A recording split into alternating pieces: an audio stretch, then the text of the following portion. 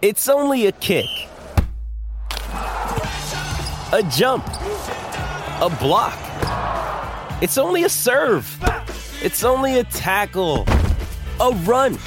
It's only for the fans. After all, it's only pressure. You got this.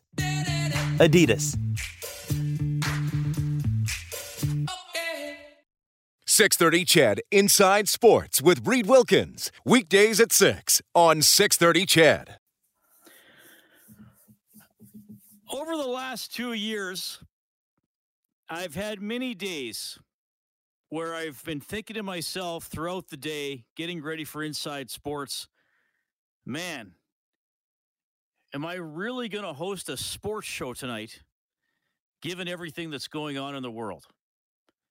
And of course I know I'm going to do it. And of course I'm going to put a lot of energy and heart into it. And of course I realize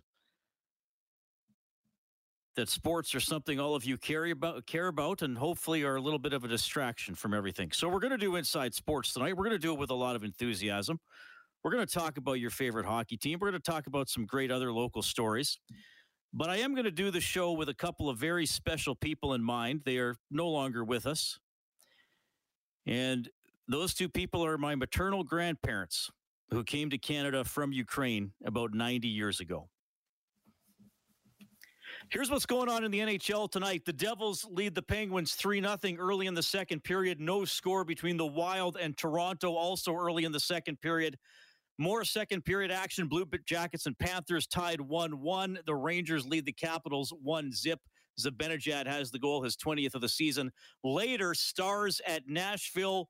Boston takes on the Tentacle team. The Islanders play the Sharks. And at 8 o'clock, it is the Flames at the Canucks as Calgary goes for a franchise record 11th consecutive victory. And we'll touch on that as we move along with the show tonight. Furnace Family Oilers hockey is an early start on Saturday. 9 a.m. for the face-off show game at 10:30. The Oilers are going to be taking on the Florida Panthers. Now, of course, the Oilers coming off a 5-3 loss last night to the Tampa Bay Lightning. Disappointing result. It is hard to fault the effort. And yes, you don't get points for moral victories, but how did you want the Oilers to come out and play after that stinker against the Minnesota Wild? Well, certainly better defensively with more energy, with more defensive commitment, more under control, more paying attention to the details, more smart plays with the puck, more desperation when it came to defending. I think we saw all of those things. Even they were down 4-1 and could have said, well, this game's over. We're going to mail it in. We're getting beat by the two-time defending Stanley Cup champions. Guess we ain't good enough. Well, no, they didn't say that. They fought back and made it pretty close. And Leon Draisaitl hits the post with 1:06 left. Otherwise, they're going to overtime. So they did a lot of good things. Now, of course, there's one thing that has once again come heavily into question given last night's result. But they did do a lot of good things and were in a very good position, even having trailed 4-1 at one point, to get at least a point out of that game. Didn't quite go their way. I want to get to a couple of key comments from head coach Jay Woodcroft from his post-game comments. Here's one. He was just kind of asked for some general thoughts about the game. Well, I thought it was a competitive hockey game for our team tonight. Coming in to face the two-time defending Stanley Cup champs, we gave up 23 shots on net. I think, there were a few breakdowns. There were some weird goals. One, we kicked into our own net. We're trying to do the right thing. We just came back into the blue paint and it went off our foot and in the net. We gave up 2 6-on-5 goals. A shorthanded or a penalty kill goal against in the last few seconds of that. And are there some things that we can do better? Yeah, I think there's some things we can do better. But in terms of the compete level of our team, coming in to a tough environment, there were some real good signs in our team game tonight. All right, so that's Jay Woodcroft after the game last night. Yeah, he's saying a lot of the things I said in maybe a different way. He liked the compete level. The Oilers are trying to do the right thing. He did say there were some weird goals in the game. Devon Shore is back checking. Mike Smith makes a save on Patrick Maroon's backhander. The puck comes off his pad, hits Shore's skate, goes into the net. Late in the first period, looks like the Oilers are going to get out of it tied 1-1. McDavid got a late power play goal. Oilers are playing well. really, they held Tampa Bay. I'm not going to count the empty netter as a shot on goal in terms of how the Oilers were playing throughout most of the game. They only allowed 22 shots on goal, only 5 in the first period, but the 5th one went in, and that was the funny one. Stamkos takes the shot off the stick of, I believe it was William Lagesson, and goes up over the shoulder of Mike Smith. Another one up over the shoulder. Now, it did change direction. I'm going to talk more about that with Kelly Rudy a little bit later on tonight, what he thought of that one, because we've discussed those over-the-shoulder goals a lot in recent seasons. So, yeah, maybe a couple of weird goals. And, I was actually talking to my dad this afternoon, and he said, I get the debate about Mike Smith, but those were crazy bounces last night. And I said, yeah, that's fair enough. And, you heard Woodcroft say that those are weird goals. I also know there were some pucks bouncing around Andrei Vasilevsky and other goalies the Oilers have faced throughout the year. And it seems like those ones bounce in on the Oilers more often than they're bouncing in on other goalies. I wouldn't call it a Picasso, or I guess the Picassos are funny looking. I wouldn't call it a masterpiece performance by Vasilevsky, but he made the stops he needed to make. There was a shorthanded shot Nugent Hopkins took from the right wing last night. Looked like Vasilevsky picked it up a little bit late, and he bobbled the rebound, and Nuge got a second swipe at it. He kept it out. McDavid had a chance from down low in the first period. Remember, he was going to walk out front, didn't even get a shot on goal because Vasilevsky swatted the puck away with a really good kind of, I guess it was more of a swat than a poke check. So, a fine line, and the Oilers wind up on the wrong side of that fine line. Was it all goaltending? Is it that simple? Does better goaltending make the difference for the Oilers last night, even if it's getting a point out of the game?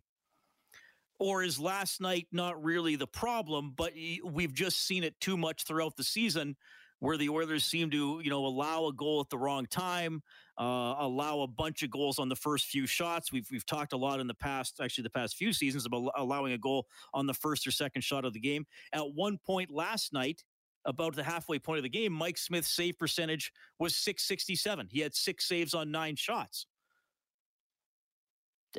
When it's that poor, does it matter whether it's breakaways or bad bounces or weak goals, or at some point do you just say that's too many goals on too few shots? You can let me know how you're feeling on the hotline presented by CertainTeed Professional Grade Building Materials, 780-496-0063. Now, Jay Woodcroft was asked about Mike Smith after the game, and specifically 2 starts in a row, allowing, again, a bunch of goals on not a lot of shots. I didn't have a conversation during the game with Mike. We're at the end of the day, we're in a 1-goal hockey game. They scored an empty netter at the end. I think he tried to battle through some things, and he made some saves for us as well. And we had a chance to win that game. Like I said, we gave up 23 shots on net. That's a good thing. I think were there some breakdowns that we can be better at as a team? Yes, there were, and we're going to work to address those. But like I said, we're in a 1-goal hockey game in a tough environment against the 2-time Stanley Cup champions, and there was a lot of good in that game as well.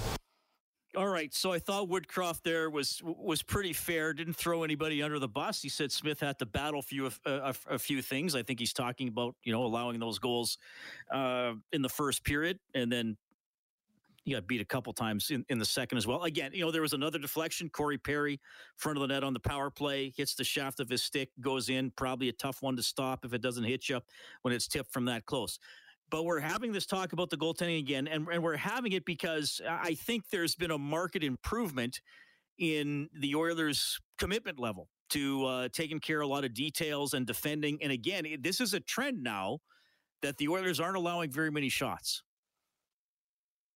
I mean, the Islanders got a lot. Most of them were in the first period. But, it's been under 30 except for a couple of games since Woodcroft took over. And again, the Oilers yesterday, they're doing a better job of having the third guy high. Of course they get beat sometimes. Of course there are some chances sometimes, but you got to recover. I thought there were some good moments of recovery yesterday by Oilers defenders to hustle back, to get in a passing lane, even if you don't steal the puck, to tip it out of the way. I thought they worked pretty hard. I know one caller called last night on Overtime Open Line and said to Rob and B that last night's game was exactly like the Minnesota game, another sloppy game. I couldn't disagree more. I think they played a really good team and took care of a lot of details. So, was it bounces? Is it goaltending? Does it matter at this point? Do the better goaltenders stop the bad bounces more often than not? Here's what I can tell you, and I referenced this earlier in the season when we were talking about the goaltending. The Oilers' 5-on-5 save percentage. So, again, this is just 5-on-5, and this is the whole season. So, all three goaltenders are factored into this. The Oilers are 27th out of 32 teams, 5-on-5 save percentage. So, that tells you something right there. The save percentage is .911. And I'm going to do what I did when I talked about this a few weeks ago. I took the team in the middle of the league, 16th overall for 5-on-5 save percentage. That's the Ottawa Senators, who have a .921. So if the Oilers had a .921 5-on-5 save percentage instead of where they are at .911, they would have allowed 12 fewer goals. So what are we talking about? I got a buddy who does a lot of analytics stuff. And he figures from the way he calculates things that every 5 goals is usually worth a win.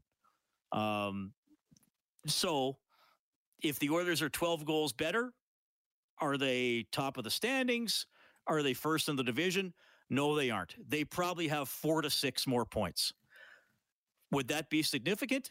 Well, I think it would, because then they're second in the division instead of fourth. So what do they do?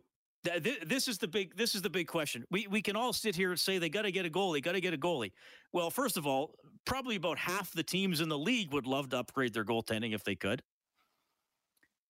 Maybe not half, but a significant number of teams would say, well, we'd love to get a goalie. Most important position on the ice, very difficult to acquire an elite or an excellent or above average player at that position. So what are the options? Keep going with Smith and Koskinen for as long as possible and just see if they can put it together, if some of the defensive changes help the goaltending. Do you say, okay, Stuart Skinner, you got to do it. You have the best stats of these guys. You're having a great year in the minors. We know you don't have a lot of NHL experience, but you got to carry the ball. Or do you take a swing on somebody?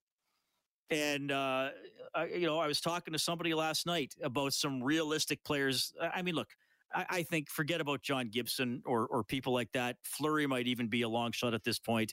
Especially, I mean, he might not. The word is he doesn't even want to come to Edmonton. So what do you do? I mean, the names this person threw to me that the Oilers might be able to realistically acquire are Braden Holtby. Decent stats this year with Dallas. Tough last couple of years. Could you get George V out of the New York Rangers? Is Varlamov going to be made available by the New York Islanders? And again, to acquire one of these guys, especially Varlamov, who's at $5 million a year, you would like the other team to take Mikko Koskinen. And again, I will ask you, if you're that other team, why do you want Mikko Koskinen other than to do the Oilers a favor? So that's how I look at that. Happy to hear from you. 780-496-0063. It's Inside Sports on Ched.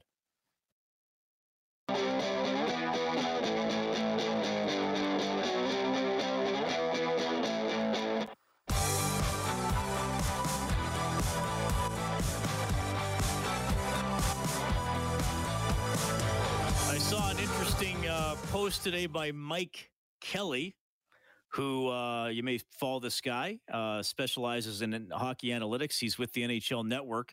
He wrote this, Edmonton with 24 games with expected or better goaltending. They have 20 wins. Only Florida, Colorado, and Carolina win more when getting plus goaltending. Mike goes on to say the problem, the Oilers get below expected goaltending in 53% of games. Only Seattle, Arizona, Chicago, New Jersey are worse. So, what he's saying, if the Oilers get just sort of, don't have to get spectacular goaltending, just make the saves you need to make. Don't have to even steal games necessarily.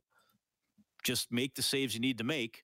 They could be maybe, again, not significantly better, but certainly better. Like I said, I think it's 4 to 6 points in the standings. So it's not as if they're already cruising to a division title or have locked anything up. But, I mean, they have 59 points. If they have 63 or 64, they're ahead of Vegas, and they're only 2 or 3 behind Calgary, who, again, going after their 11th straight victory tonight. We have Alex on the line. Alex, thanks a lot for calling. Go ahead. Hey, Reed. Thanks for the bit of escapism tonight. No problem. Yeah, I heard what you were saying about goalies there, and I mean, no one's going to really want to do you any favors, of course, but looking at a team like the Islanders, for instance, someone like Varlamov, he's getting paid a bit more than Koskinen is right now, and he's got another year on his contract. So as far as their end, I mean, you saw what we saw what Lou did over the summer to get rid of Ladd. Like, he's willing to get rid of assets to get rid of bad contracts. So in their instance, you likely wouldn't even have to sweeten the deal too much more to be able to swap Varlamov across for Koskinen, because they would at least be rid of Koskinen at the end of this season. Preferably, I mean, I would love for them to go for a Holtby or a George V, like you were talking about. But, I mean, I don't think it's impossible, especially since there's teams like Detroit out there that Holland is so close to. There's been a lot of rumors that I've read about how, teams who are contenders, if they really want to make a move for a higher-end player, making a trade through Detroit to get them to take on salary as well as whatever retained salary the original team is looking to do. So I don't see that really as that much of a stumbling block, getting rid of someone like Koskinen if you have a team like Detroit or Arizona, if Koskinen's willing to waive his NMC. Fair enough.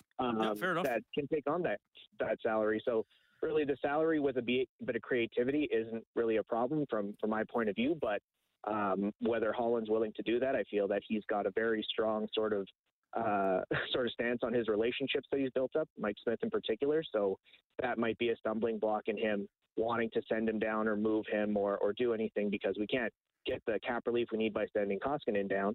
Not even sure that we could with his NMC. So you'd have to look at sending someone like Smith down to call Skinner up. And I think that's really what's going to be the problem in not seeing Skinner in the next little while.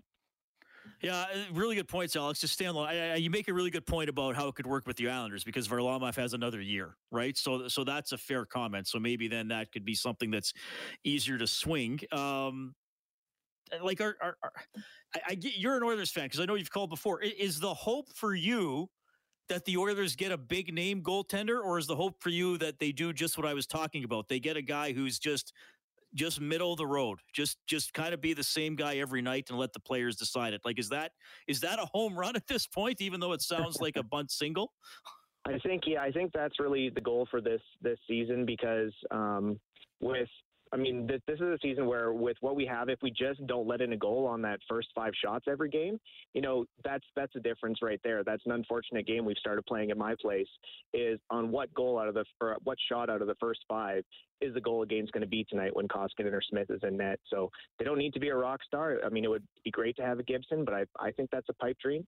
If you can get someone who can just give you, 8 or 9 saves out of every 10 shots, I think that's enough for these guys to at least make it maybe a second round, which would be huge for this city. That'd be the distraction everybody needs after the past couple of years. All right. Thank you, Alex. Well thought out. I appreciate it. 780-496-0063 if you want to chime in.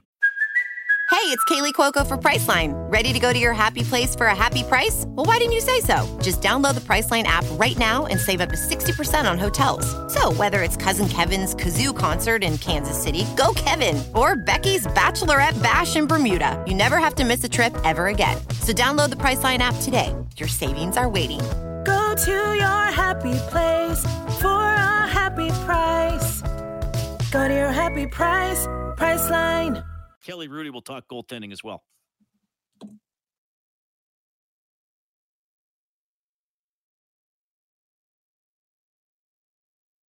.630 CHED Inside Sports with Reed Wilkins. Weekdays at 6 on 630 CHED.